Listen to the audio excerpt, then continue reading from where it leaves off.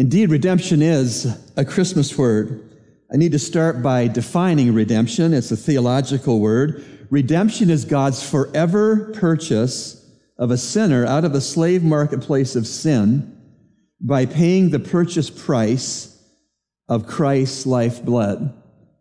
Again, redemption is God's forever purchase of a sinner out of the slave marketplace of sin by paying the purchase price of Christ's lifeblood. Christmas was God himself walking into that slave marketplace to initiate that marvelous purchase. The Old Testament prophet Hosea was directed by God to marry a wife who would for certain become unfaithful to him. In Hosea chapter 3, Hosea's wife was so mired in her sin that she was working the streets as a prostitute who happened to be for sale eventually in a marketplace for slaves. Hosea 3, 1-3.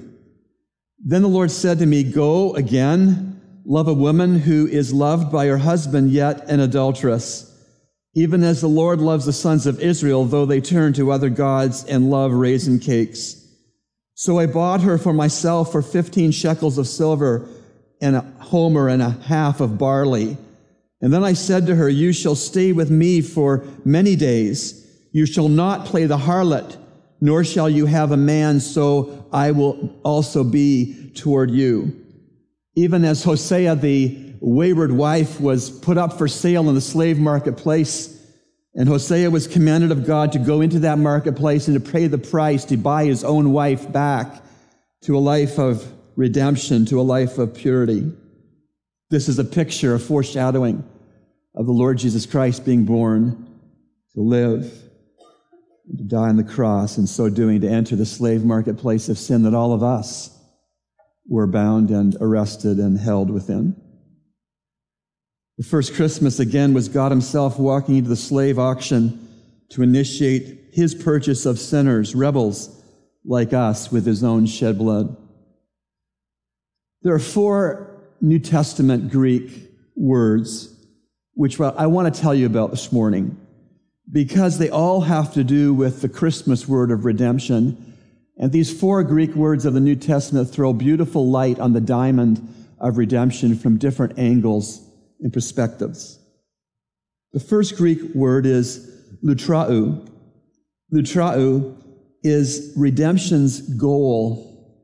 Redemption's goal. And in 1 Peter 1, 17-19, it says this: "If you address as Father one who impartially judges according to each one's work, conduct yourselves in fear during the time of your stay on earth, knowing that you are not redeemed with perishable things like silver or gold from your futile way of life inherited from your forefathers, but with the precious blood as of a lamb unblemished and spotless, the blood of Christ." This is the act of setting free or liberating slaves.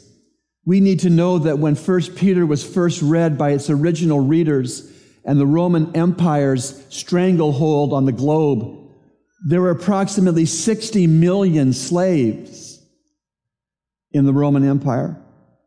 And so when 1 Peter speaks of this lutrao, this goal of redemption, this setting free, this liberating of slaves, oh, I'm sure that the first readers of 1 Peter understood exactly the beauty of all of that. But you know, we were slaves in the marketplace of sin as well, until we were redeemed. This act of setting us free required nothing short of the Lord Jesus Christ's blood. Again, the same passage in 1 Peter 1.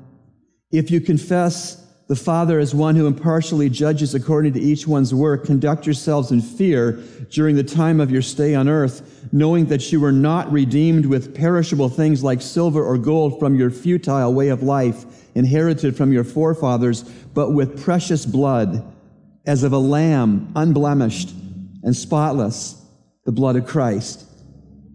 And so we need to remember again the definition of redemption we've started with this morning.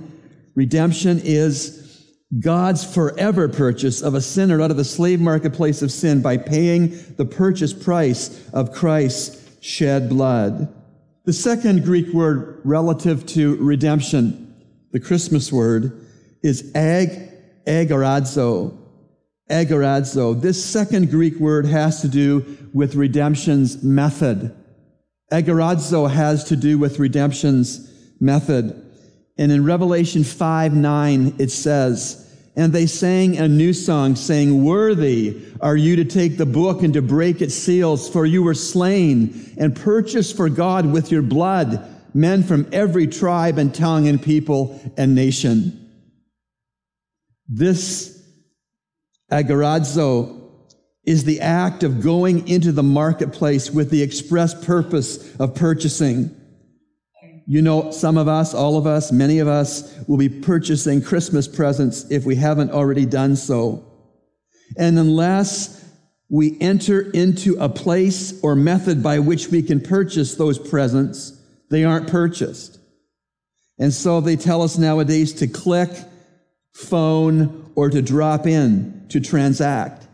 Jesus Christ was born in Bethlehem expressly to enter the slave marketplace so that he could buy us out of it.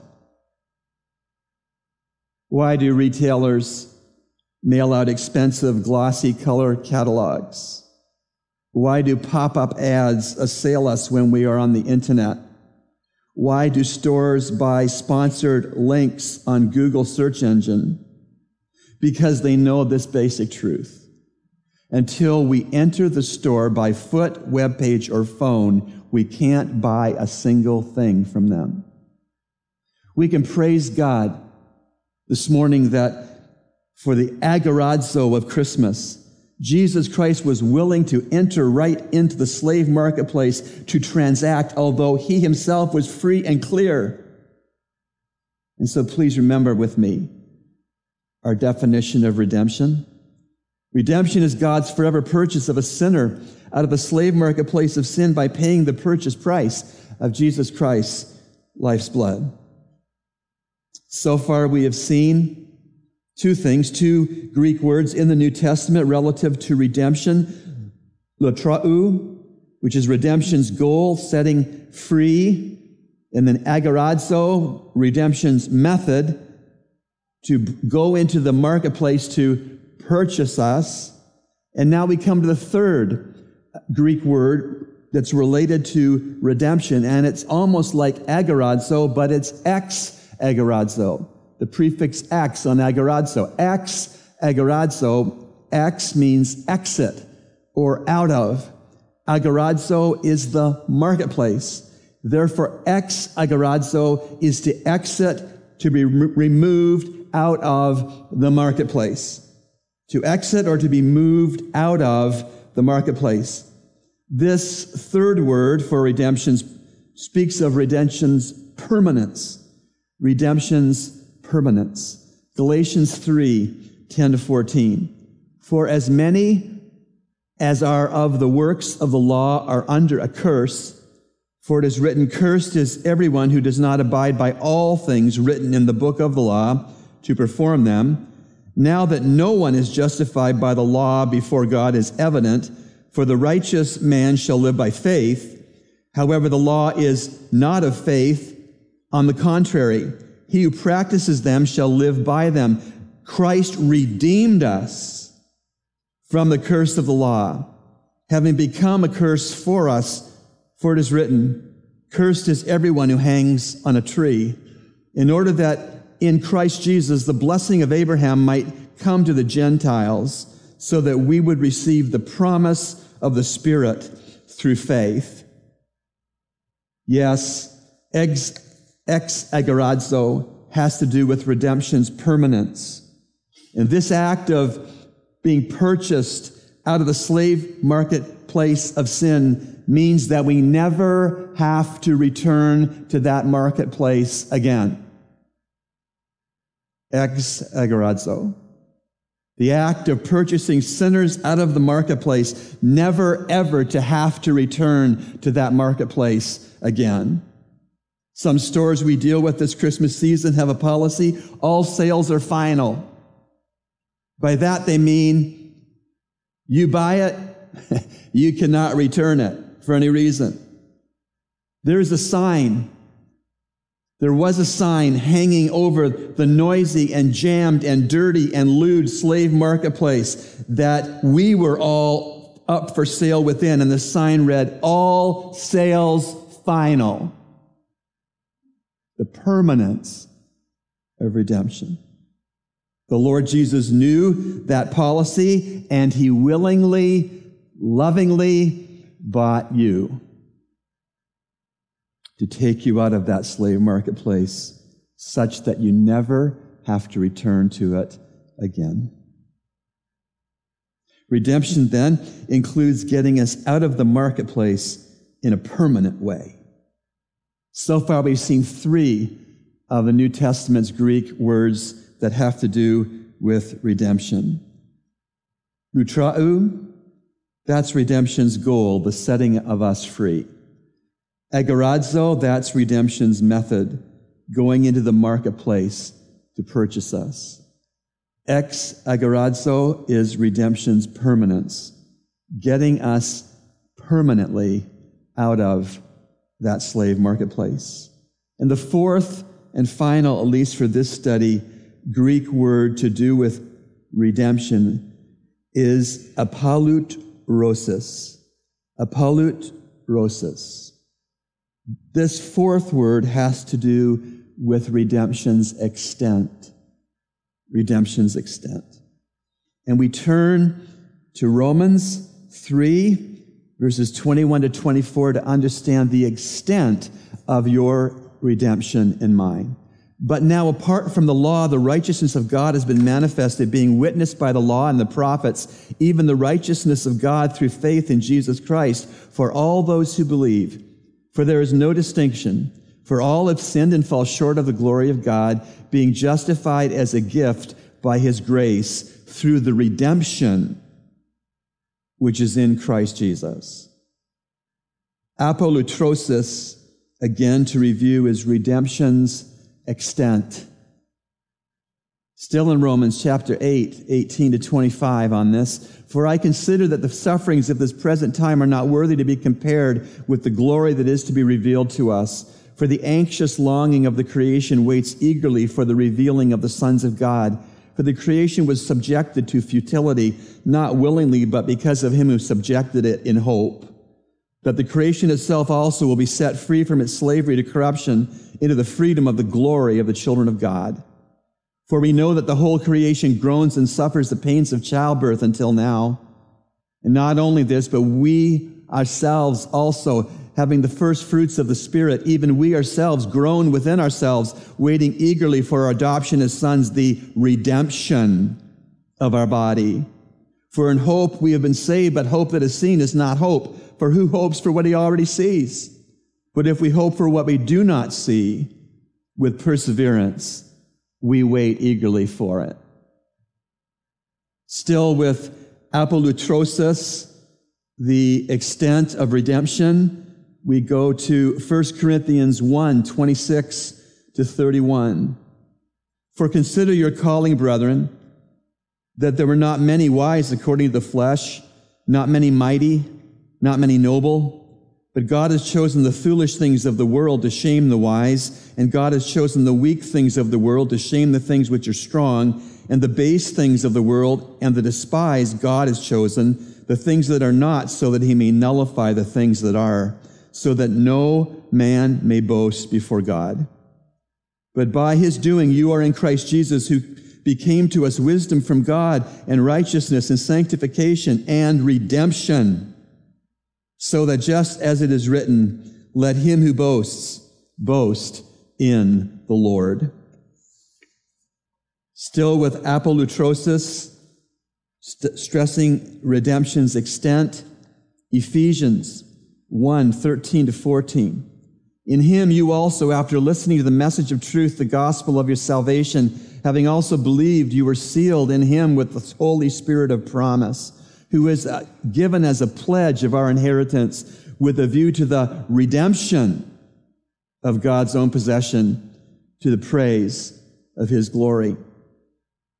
The extent of your redemption, the extent of Christ lovingly purchasing you out of the slave marketplace of sin, such that you never have to return to that slave marketplace again, stresses in the verses I just read in Ephesians 1 that we are Christ's possession. He's bought us with his blood. And not only that, we are secure in that purchase. All sales were final.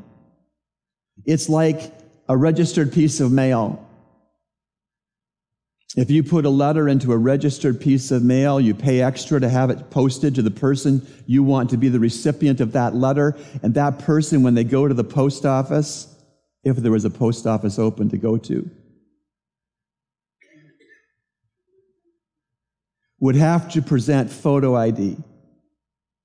Photo ID proof that they, in fact, are the recipient of that piece of registered mail. Do you know what redemption is like? That from eternity past, God the Father chose us for salvation. And he, from eternity past, put us in a self-addressed envelope.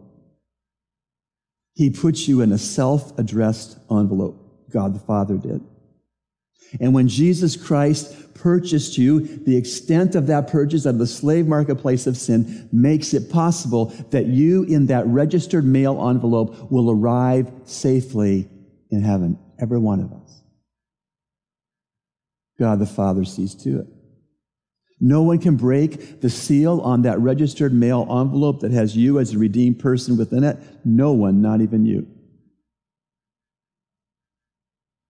Marvelous, the extent of redemption. Jude 24 and 25, that beautiful benediction at the end of Jude. Now to him who is able to keep you from stumbling and to make you to stand in the presence of his glory, blameless with great joy, to the only God our Savior through Jesus Christ our Lord, be glory, majesty, dominion, and authority before all time and forever. Amen. And so what are we seeing? We're seeing that redemption is a Christmas word. Redemption is God's forever purchase of a sinner out of the slave marketplace of sin by paying the purchase price of Christ's life's blood. We're seeing that the first of 4 words to do with redemption in the New Testament is lutrou, redemption's goal, setting us free. Agorazo, redemption's method, going into the marketplace to purchase us. Ex agorazo, redemption's permanence, getting us not out of the marketplace temporarily, but getting us out of the marketplace permanently. And apolutrosis, redemption's extent, guaranteeing the redeemed ultimate total transformation when we see Christ through rapture or physical death, that we would be made to be like Jesus. The extent of redemption. Now, while we are on this wonderful, magnificent theological term and work called redemption, and seeing that that word is a Christmas word, I want to quickly give you the Old Testament requirements of a kinsman redeemer. Jesus Christ could only go into that slave marketplace of sin because he was the fulfillment of the kinsman redeemer concept in the Old Testament. Remember Boaz? Ruth's kinsman redeemer. Jesus Christ is the supreme, perfect, and ultimate kinsman redeemer. What does it mean to be a kinsman redeemer? Very quickly.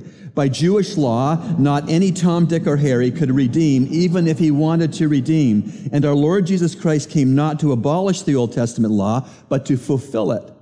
And there are 4 Old Testament qualifications for every kinsman redeemer. You ready? Quickly. Number 1, the kinsman redeemer had to be a close relative of the slave to be purchased. Christ, in his humanity, is our close relative. Hebrews 2:14-17. Therefore, since the children share in flesh and blood, he himself likewise partook of the same, that through death he might render powerless him who had the power of death, that is the devil, and might free those who through fear of death were subject to slavery all their lives. For assuredly he does not give help to his angels, but he gives help to the descendant of Abraham. Therefore he had to be made like his brethren in all things, so that he might become a merciful and faithful high priest in things pertaining to God, to make propitiation, that satisfactory payment for sin, to make propitiation for the sins of his people. And so in the first place, a kinsman redeemer of the Old Testament had to be a close relative. Jesus Christ is our close relative based on his humanity. Son of Man was the most favorite term that Jesus used of himself. Son of Man. The second qualification of a kinsman redeemer in the Old Testament was he had to be in possession of the purchase price required. He had to be in possession of the purchase price that was required for redemption. Of course, the Lord Jesus Christ had the necessary price in his own sinless, perfect, untainted blood. 1 Peter 1, 18 and 19. Knowing that you were not redeemed with perishable things like silver or gold from your futile way of life inherited from your forefathers, but with precious blood, as of a lamb unblemished and spotless, the blood of Christ. Dr. Martin DeHaan has been in heaven some years. Medical doctor, started the radio Bible class that still gives us our daily bread. This is what Dr. DeHaan wrote relative to the origin of human blood. I quote, "It is now definitely known that the blood which flows in unborn babies' arteries and veins is not derived from the mother, but is produced within the body of the fetus itself only after the introduction of the male sperm. An unfertilized ovum can never develop blood, since the female egg does not by itself contain the elements essential for the production of this blood. It is only after the male element has entered the ovum that blood can develop. As a very simple illustration of this, think of the egg of a hen. Unfertilized egg is just an ovum on a much larger scale than the human ovum. You may incubate this unfertilized hen's egg, but it will never develop. It will decay and become rotten, but no chick will result. Let that egg be fertilized by the introduction of the male sperm, and incubation will bring it to light in the presence of the life that is in the egg. After a few hours, it visibly develops. In a little while, red streaks occur in the egg, denoting the presence of blood. This can never occur and does never occur until the male sperm has been united with the female ovum. The male element has added life to the egg. Life is in the blood, according to the scripture. For Moses says, "For the life of the flesh is in the blood," Leviticus 17:11. "For it is the life of all flesh, the blood of it is for the life thereof." What does this mean? This means with none of Joseph's sperm, there was none of Joseph's sin-tainted blood in Jesus. Rather, there was sinless blood. Blood that could redeem us. Please watch this. Really, Adam and Eve brought blood poisoning into the human race. It was Christ's unpoisoned blood that had to interpose for each of us who were totally depraved and in need of redemption. And so the first qualification of a kinsman redeemer in the Old Testament that Jesus fulfilled, that had to be a close relative of the slave. Second qualification that Jesus fulfilled, that person had to be in possession of the purchase price required. The third Old Testament qualification for a kinsman redeemer that Jesus Christ fulfilled, that they have to have a willingness to redeem. Christ was willing to die for us. Luke 22:39 following. "And he came out and proceeded, as was his custom, to the Mount of Olives. And the disciples also followed him. And when he arrived at the place, he said to them, "Pray that you may not enter into temptation." And he withdrew from them about a stone's throw, and he knelt down and began to pray, saying, "Father, if you are willing, remove this cup from me. Yet not my will, but yours be done." Now an angel from heaven appeared to him, strengthening him. And being in agony, he was praying very fervently, and the sweat became like drops of blood falling down upon the ground. And when he rose from prayer, he came to the disciples and found them sleeping for sorrow. And he said to them, "Why are you sleeping? Get up and pray that you may not enter into temptation." It was hard on the Lord Jesus. It was a gut-wrenching decision. But he was willing to go to the cross for you and me. Matthew 26:47 and following. While he was still speaking, behold, Judas, one of the 12, came up, accompanied by a large crowd with swords and clubs, who came from the chief priests and elders of the people. Now he who was betraying him gave them a sign, saying, "Whomever I kiss is the one, seize him." Immediately Judas went up to Jesus and said, "Hail, Rabbi," and kissed him. And Jesus said to him, "Friend, do what you have come for." Then they came and laid hands on Jesus and seized him.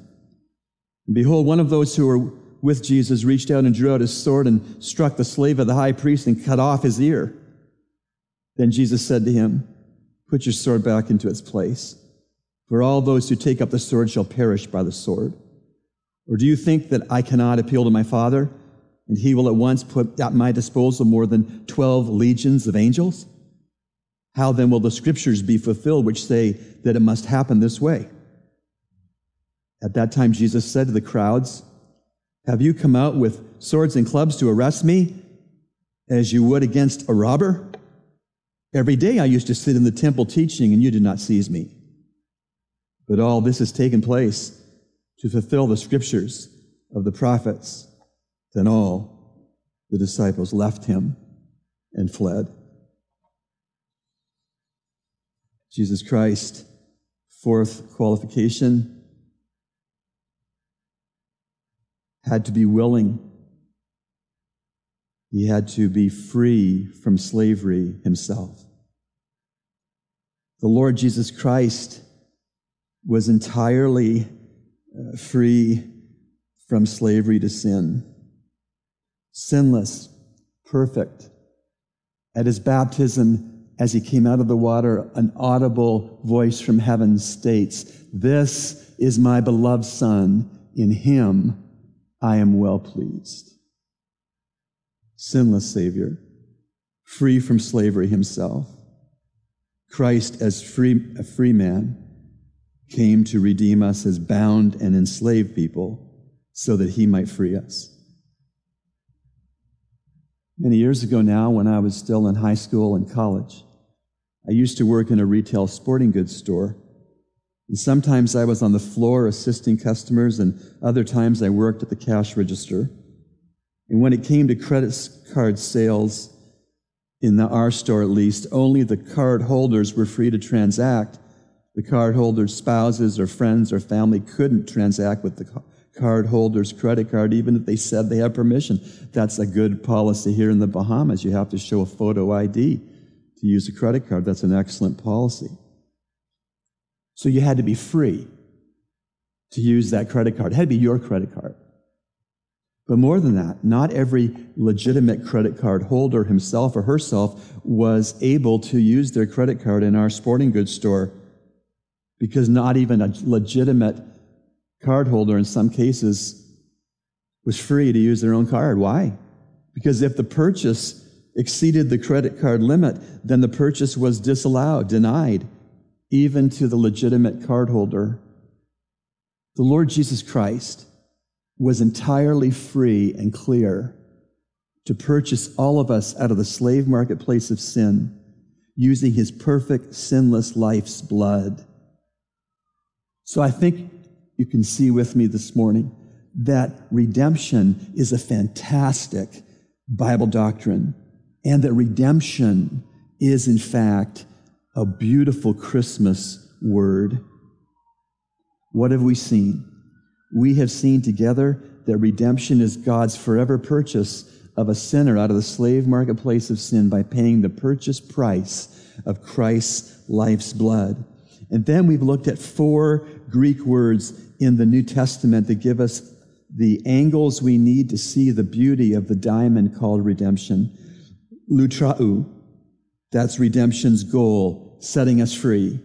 Agorazo, that's redemption's method, going right into the marketplace to purchase us. Ex agorazo, that is redemption's permanence, getting us out of the marketplace such that we never have to go back into it again. And the 4th word, apolutrosis, this talks about redemption's extent. We are totally redeemed, such that when we see the Lord Jesus Christ physically through rapture or through physical death, we will be made to be like him forever, glorified. Lord Jesus was our kinsman redeemer, is our kinsman redeemer, who was in possession of the required purchase price, who was willing to redeem us while being free and clear to redeem us. It seems to me at the close of this message on redemption being a Christmas word, it seems to me that Psalm 107 verse 2 ought to be the cry of our hearts and the expression of our mouths this beautiful Christmas season. And that's the expression of let the redeemed of the Lord say so. Don't keep that magnificent work done for you a secret. Don't live contrary to that redeeming work of Christ. Don't go back into the slave marketplace of sin again. You don't have to. Maybe you could have this challenge. The remainder of this Christmas shopping season and beyond, every time you enter a store by foot, computer, or phone, every time you enter a store, you think about your Lord Jesus Christ entering the dirty, vile, gross, noisy slave marketplace of sin and seeing you on the block for sale and said, I'll buy her. Here's my blood. I'll purchase him. Here's my blood. Oh, Lord Jesus, Redeemer, we praise you now and forever for all that you have done with your blood for us. And we pray in your holy name. Amen.